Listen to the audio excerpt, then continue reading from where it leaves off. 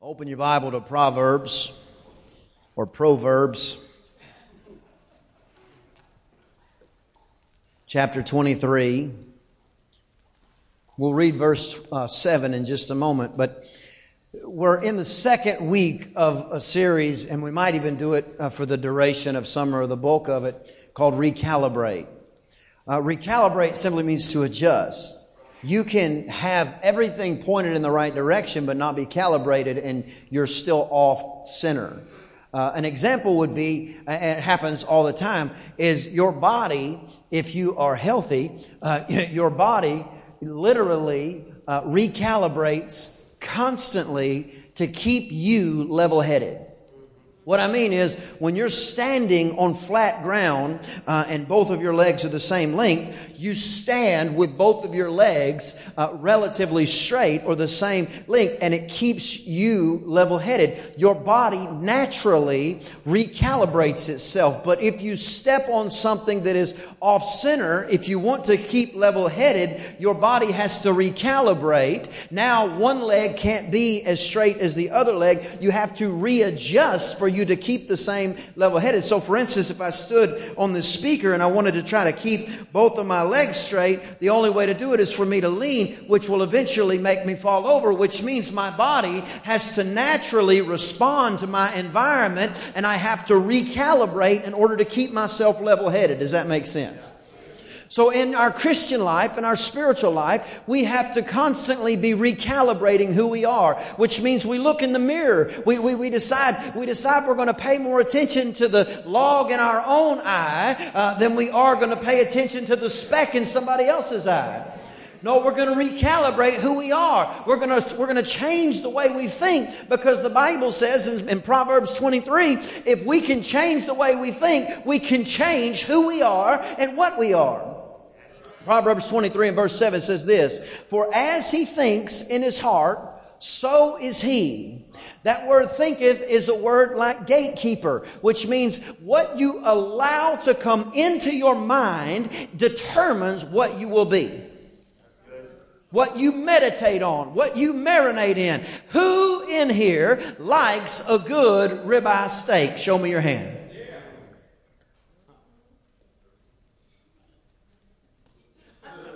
I just lost everything for a minute. I was picturing the steak I had the other day. I lost everything. But what happens is that ribeye steak, if you have time to prepare it, some of you might like to take some salt and some pepper or your favorite seasoning, and you might like to marinate that thing before you throw it on the grill. But what you marinate the steak in, the steak begins to taste like what you marinated it in.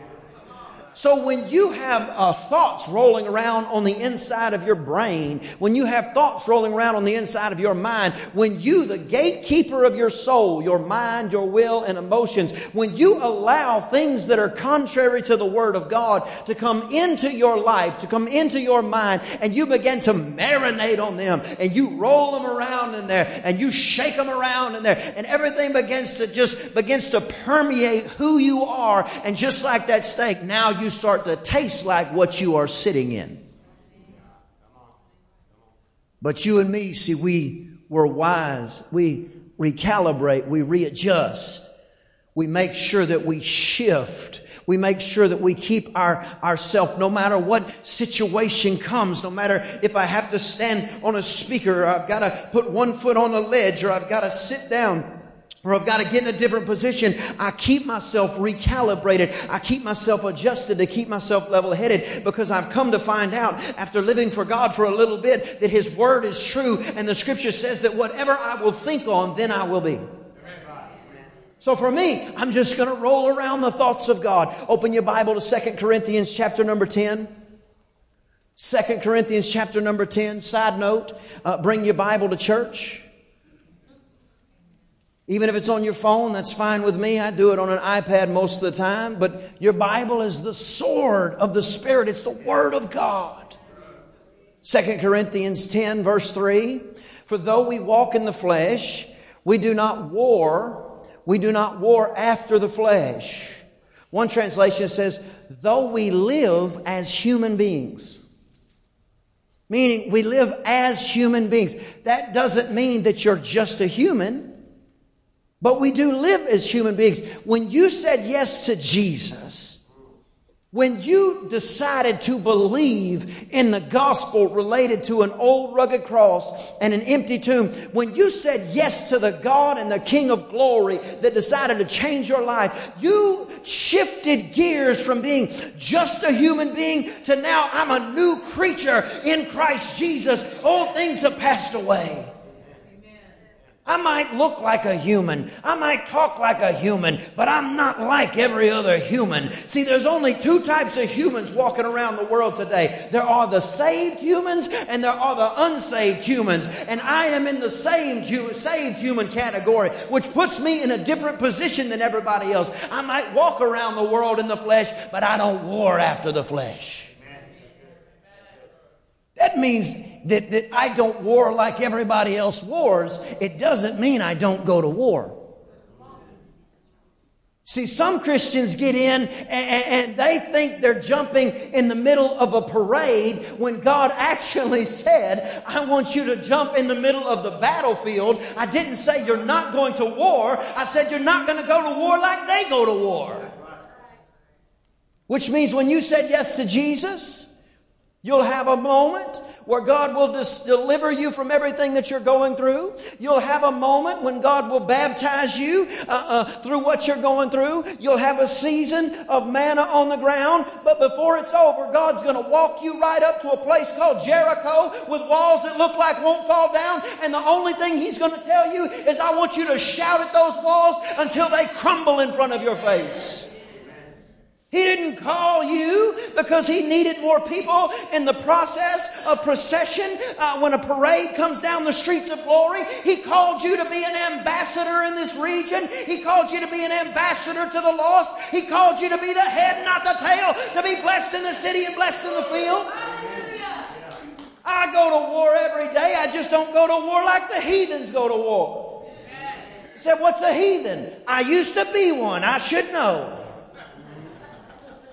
There is saved folk and there is unsaved folk. You are either with Christ or you are not with Christ. The Bible says that Moses was the meekest man that ever lived.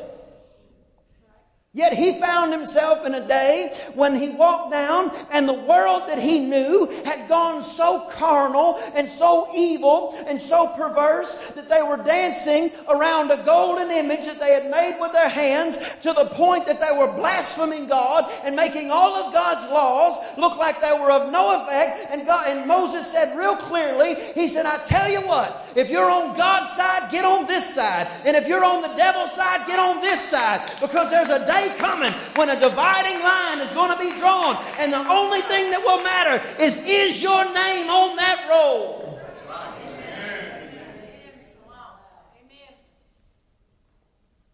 We live in the flesh. We look like we live in the flesh, but we do not war after the flesh. The Bible says that you do go to war. You just don't go to war like the world goes to war. Verse 4.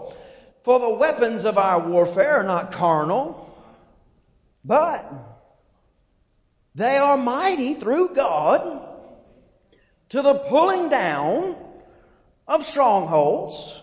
Verse 5. Casting down imaginations and every high thing that exalts itself against the knowledge of God, and bringing into captivity every thought to the obedience of Christ. Casting down imaginations. That word casting down put together, it literally means to take, wrestle to the ground, and throw down with force anything that is contrary to the Word of God in your mind. Now, when you hear grab a hold of, wrestle down, and throw down, I want you to picture WWE or WWF I want you to picture the UFC. I want you to picture the most violent martial art you can think of. But I don't want you to think about it in the flesh. Like somebody's walking around, they say something crazy to you. Oh, thank God, He gave us the ability to do that. No, that's called godlessness. That's what the Muslims are doing when they go around killing people. That's what they're doing. They're warring after the flesh. But our Bible says we don't war after the flesh, but we do war, and our weapons are mighty, not through us, but through God, to the pulling down of strongholds. But the way we do it is we take down, we arrest violently every thought that is contrary to the Word of God. Which means when you have the thought that comes in your mind that says, oh, there's that report again. Oh, this knee, it's always been whatever. Let me tell you what you're doing, Mr. T-Bone, Mr. Ribeye. You're marinating in what the devil's trying to put on this world, which is the idea that God Himself would somehow be a child abuser and be willing to make His children sick, which is not true. So you take that same thought, you say, well, bless God, there's that symptom again, and immediately you wrestle that thing down in your mind, and you say, thank God that I am healed by the stripes on Jesus' back. Then 5 minutes later, that knee's still acting up again. Then you remind yourself again, thank God I don't live by what I see. I don't live by what I touch, but I live by faith in Jesus' name. And by faith, I believe that this thing is healed. How long? Until the healing manifests. What if I go to heaven first? I say it like this. Healing is guaranteed to every believer. It will either happen instantly, eventually, or eternally, but you will be healed in Jesus' name.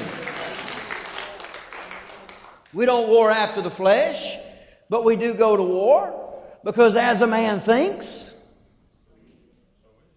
that's how you are. That's who you become. Whatever you roll around in your mind. Oh, we don't have enough. We never have enough. Last week, we proved beyond a shadow of a doubt that God wants His people to be blessed. If you weren't here last week, go get the podcast. And if you were here last week, go get the podcast and just let it marinate. Put it in your car. Just let it listen to you. Because the more you can believe what God will do in your life, the more you'll experience it. See, Jesus died for everybody, but everybody's not going to be saved. You're not supposed to talk like that in 2016. You're not going to be supposed to talk like that in 17, 18, 19, or 20. But if Jesus tarries, this church will be preaching the unadulterated gospel of Jesus Christ. And it says that there is one way to heaven, and that is through the man Christ Jesus, who took your stripes, who took your nails, and 3 victorious days later, He walked out of an empty tomb, and He says, I've got the keys to death, hell, and the grave, and anybody who will believe this word can follow me. There's only one way to heaven, through Jesus. But literally in our life, He wants us to prosper, the Bible says, 3 John 2, and be in health. Which means we have to come to terms with the fact that God wants us to be healthy, and then we have to believe that, because it is not the gospel that will save your soul. It is you believing the gospel that will save your soul. There are people that will burn in hell that know the gospel.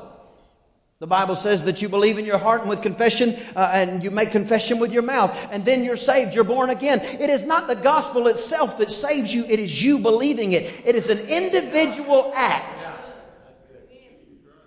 I've beat my head against a rock trying to get some of my friends born again, thinking, oh God, what do I have to say to get them born again? How many miracles do they have to see? What does that mean? Because it is eventually their decision whether or not they serve Christ or not. So for you and for me, we have to recognize that it is not the information that saves us. It is believing the information. So when it comes to your health, we've got to recalibrate what we think, because what we think, that's what will be. Luke chapter number 5, beginning in verse number 12. Luke chapter 5, verse 12. And it came to pass, in a certain city, behold a man full of leprosy. Leprosy is always indicative of what the world wants to put on you. It's a disease, but it's communal in fashion. It has visible effects on you as well as mental and emotional effects on you. A man full of leprosy, seeing Jesus, fell on his face and besought him, saying, Lord, if you will, you can make me clean. If you will, you can make me clean. Number one, it's imperative to know that God can make you clean. God is able. This man knew that Jesus, the Son of the living God, could heal him. The only question was, will you or do you want to heal me? Which personally I think is a very good question, especially considering when this took place, because Jesus is walking the earth, bringing the new covenant, bringing the new doctrine, bringing the new reality that Jesus himself was going to bleed and die for a lost and dying world. And nobody knew exactly what he would say in every situation. So it's a reasonable question. The difference is Jesus no longer walks the streets as a man on a normal basis where you and me can go book a ticket and go see him, or go by the river and see him teaching, or go by the lake and see him teaching. Jesus walks the street, but he walks the street in the form of the Bible. He walks the street, but most of the time he lays dust covered sitting on your nightstand instead of being put on the inside of you, where when he gets on the inside of you, everything begins to shift. So you and I can't go to the man Christ Jesus walking around and flag him down like Bartimaeus did. You and I can't go to the man like Jesus walking around and climb a tree like Zacchaeus. You and I can't go to Jesus and see the man in the middle of the night like Nicodemus did. You and I can't go to Jesus and try to bring him our bread and our fish like the little boy did, teach him by the sea, because he's not a man anymore walking around. The Bible says that he is seated next to the right hand of the Father, constantly making intercession for you and for me. So we can't go to Jesus like that. We have to go to his word, because the Bible says in the beginning of the book of John, it says, in the beginning was the Word, and the Word was with God, and the Word was God. We go to the Word of God to determine what does the Bible say about my situation, because whatever the Bible says in my situation is what I'm going to recalibrate myself to believe. I got to know what's the book say. Somebody wants to bring me a word and it's contrary to the Bible. I don't give it 2 seconds, and I probably won't let them finish the sentence. You say, what do you mean you won't let them finish the sentence? The Bible says that my eyes are the window to my soul. The Bible says faith comes by hearing, and hearing by the Word of God, which means doubt comes by hearing, and hearing everything other than the Word of God. I want the Word of God spoken over my life. I want the Word of God spoken into my children. I want the Word of God spoken over my church. When we're praying at this place, we're not praying haphazardly. We're praying, God, let your kingdom come. Not because it's a good idea, but because when Jesus was asked, he said, how do we even pray? He said, pray that his kingdom will come here. I'm so sick of people praying for deliverance in situations when Jesus has personally planted you there so that you can be proof that his gospel is true. We're trying to get out of the fight, and I'm trying to tell you, get in the fight. I love the three boys, Shadrach, Meshach, and Abednego, that said, you're going to have to go in the fiery furnace if you don't bow. And they said, well, we're not bowing, so chunk us in there. But the Bible never says that those boys saw Jesus. The only one they know of saw Jesus was Nebuchadnezzar, which is your enemy, which means in your situation, you might not see God moving, but the devil does. And if you won't quit, you won't burn. Man, is it the 4th of July or what? Come on, give God a hand of praise. We got to know what's the Word say. This man's not wrong for asking Jesus, do you want to heal me? How could he know? But you and me, we don't have to go chase down the man Jesus walking the streets, because he doesn't walk the streets. He can still show himself. I'm not trying to belittle anybody's experience. But in grand terms, he's in heaven preparing a place for you and for me. And the Bible says, Jesus answered, put forth his hand, touched him, saying, I will be thou clean. And immediately, everybody say immediately. the leprosy departed from him. There were two variables in the equation. The first is, can God? And the man believed that God can. The second is God willing? And Jesus answered with two words: I will, or I'm willing.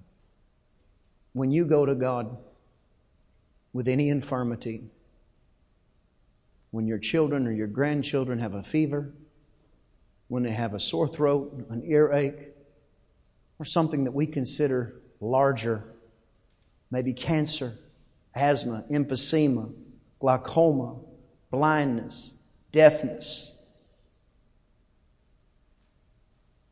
dyslexia, ADD, ADHD, ADDHD, which is probably what I've got. Don't even worry about it. You've got to know God didn't put that on you. Because if He had, He would be an abuser of His children. And if He made you sick, how could we believe that He wanted us to be healed? The man says, if you can. The man says, I know you can. My question is, are you willing? And Jesus said, beyond a shadow of a doubt, I'm willing. You see, in our Bible, we have several different opportunities. We have specific opportunities. Tithing is a very specific thing with God. He laid it out specifically. 10%. Not 8%, not 12%. I had somebody come to me one time and they said, I believe that the tithing is any percent you commit to. I said, well, write your own Bible.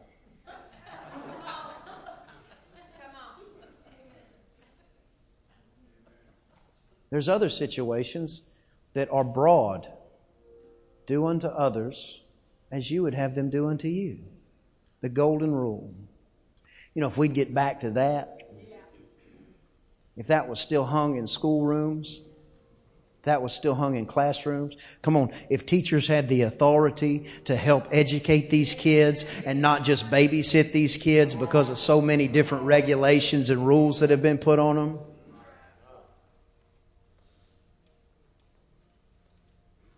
Some things are broad.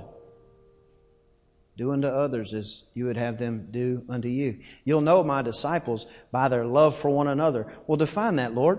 Well, love is patient, love is kind, doesn't envy, it's not boastful, it's not haughty, it doesn't look down on other people. So you'll know if you see people that are not envying one another. I've been praying for a breakthrough, and Brother Billy gets a breakthrough every time. I just want that breakthrough. Glory. Not boastful. I tell you what, I pray 18 hours a day. God is so speaking to me. I know everything there is to know about God. You'll know a disciple because they're not envious. They're not boastful. They're kind. Brother Bucket Mouth come into the church grumpy every single time. Sister Sandpaper ain't said nothing nice in 65 years.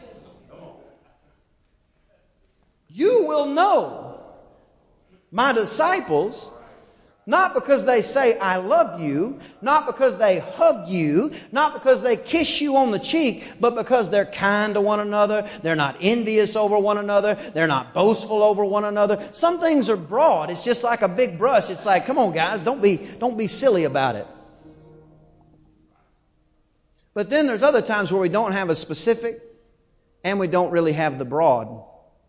So we have to look at example. So when it comes to your healing, your health, we've got to see what Jesus did, because I know there's doctrine out there that makes confusion about, oh man, when I pray, can I say, hey Jesus? When I pray, do I have to say, Father God? When I pray, now that the Holy Spirit's here, should I talk specifically to the Holy Spirit? Which way do I go? Well, if you really want to be specific about it, when Jesus taught us to pray, He said, Our Father. So I make a decision that typically I'm going to the Father in the name of Jesus, because that's what Jesus said to do. That's my prayer method, and I take it from the Galilean Savior. However, in your life and my life, it's imperative to recognize that even Jesus says He doesn't do anything that He didn't see His Father do. So if you want to know what's God like, it's really simple. You read Matthew, Mark, Luke, and John, which are called the Gospels, which are 4 different men's recollection or history of what Jesus did and how they remember it, or the stories that they were told that they remember, that was jotted down for you and me under the unction of the Holy Spirit. But Matthew, Mark, Luke, and John paints a picture of who Jesus is, because Jesus didn't do anything without His Father doing it first. Everything He did because the Father told Him to do. Everything He did because there was an example of the Father. So if we want to know what God is like, and we don't have a specific like tithing, which is 10%, because you can't look at it and say, well, how many times does God want us to be healed? 10% of the time, 5% of the time, 100% of the time, 90% of the time. We have to look at it from an example standpoint, because He never gives a percentage. We can't look at it in a broad standpoint, because He really doesn't make any broad brushes like He does with the golden rule. So what we have to look at is the example. So let me show you an example of Jesus' day. Number one, He got up before you get up, and He prayed, which means He thought God and His relationship with His dad was more important than His relationship with His cup of coffee. I love coffee though. He thought His relationship with God was more important than His relationship with all of His friends. And I love my friends. He thought His relationship with God was more important than anything else. And He would walk the streets, the Bible says, and people would see Him coming from afar off, and they would begin to scream, and they would go, oh, Jesus, Son of David, have mercy on me. And Jesus would just be walking, and He would hear faith, and He would hear desperation, and He would hear a cry, and He would turn from what He was thinking about, and He would walk over to this person, and He says, yes, do you need something? He says, yes, I can't see. I'd like to be able to see. And Jesus would reach down with His holy hand, and He would touch them, and He would heal them on the spot. Sometimes there would be lepers walking around who nobody could touch, and they would say, oh, Jesus, help me. And they'd be running to Him, and the disciples would be like, man, you got to get away from him because he's a leper, he's unclean. And Jesus would say, whoa, you guys don't know who you're dealing with. He can touch me, that's fine. And He would heal him. He would go about His business, and everywhere He went, He was healing people, He was touching people, He was blessing people. Everywhere He went, He was making life better. So since all we can really see is an example, sometimes it's good to look at the reciprocal or the opposite. Did Jesus ever make anybody sick? He never walked through the crowd and said, whew, Billy, you are looking pretty healthy. Have the flu. He never walked up to a pregnant woman and said, I want your pregnancy to be so hard and so rough and so terrible that you're going to hate being pregnant. He never went to the hospital and said, you guys stay here a while. He never had anyone sick brought to Him that He said, I tell you what, I don't think you've lived good enough, long enough, you can stay crippled. All He ever did was heal. And your Bible and my Bible says He is the same yesterday, today, and forever.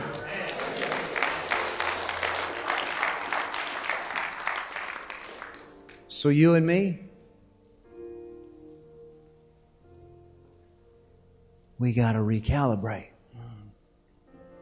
We got to change our thinking and change who we are. we have to change our mind, because when we do, everything else follows. Exodus chapter 15,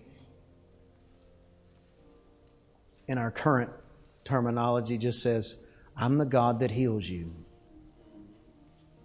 He doesn't make us sick. Sometimes I understand that it could be difficult to comprehend why things happen. I get it. Jesus was asked that question many times. But one of the keys to keep in mind, one of the keys to remember, is just because something is against the law doesn't mean that a criminal won't do it.